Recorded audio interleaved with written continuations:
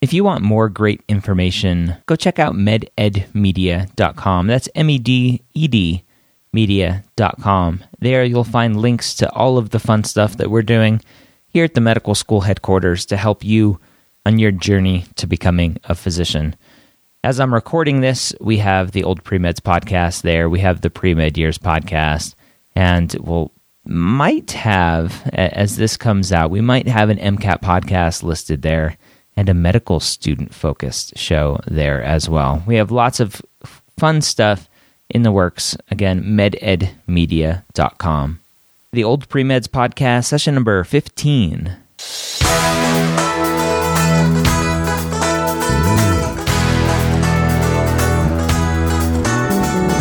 You're a non-traditional student entering the medical field on your terms. You may have had some hiccups along the way, or you're changing careers. You're now ready to change course and go back and serve others as a physician. This podcast is here to help answer your questions and help educate you on your journey to becoming a physician. All right, today's question, again taken directly from the oldpremeds.org website, is a question that is interesting for truly older, non-traditional pre-med students. So let's go ahead and dive into that and say hello to Rich. Rich, it's great to have you back here at the Old Pre-Meds podcast. How are you?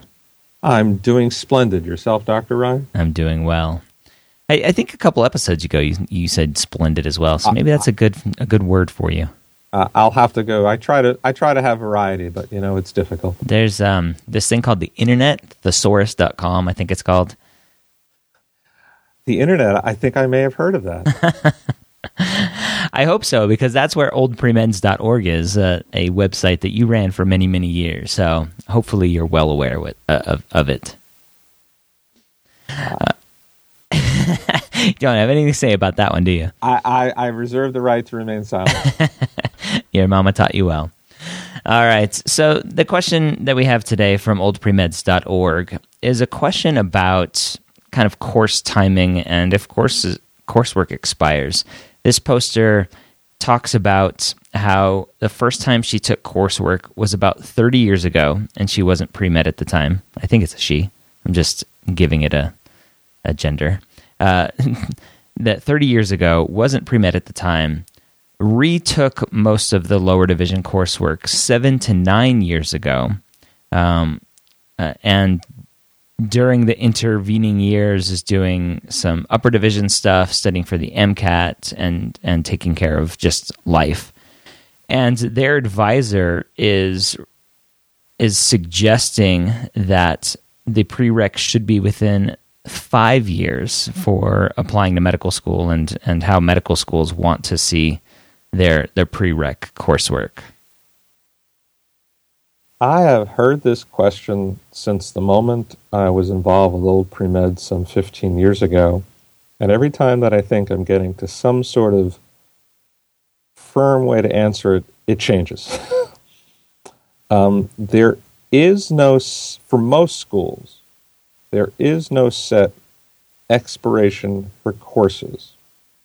What we have seen in the last couple of years are they'd like to see the coursework within 5 years, or if you have completed degrees before that, some evidence of academic achievement during the past 5 years.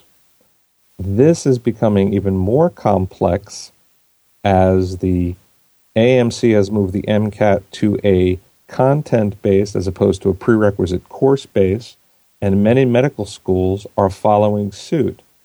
So schools don't necessarily even have specific courses that you need to take anymore, but rather showing evidence that you have knowledge and achievement in those areas by a variety of courses you may have taken. For someone whose courses are approaching 10 years, it really would probably behoove them to consider retaking some of them or continuing taking the advanced classes. One of the things that I've learned or have seen with students is some basic classes such as introductory biology do change fairly rapidly.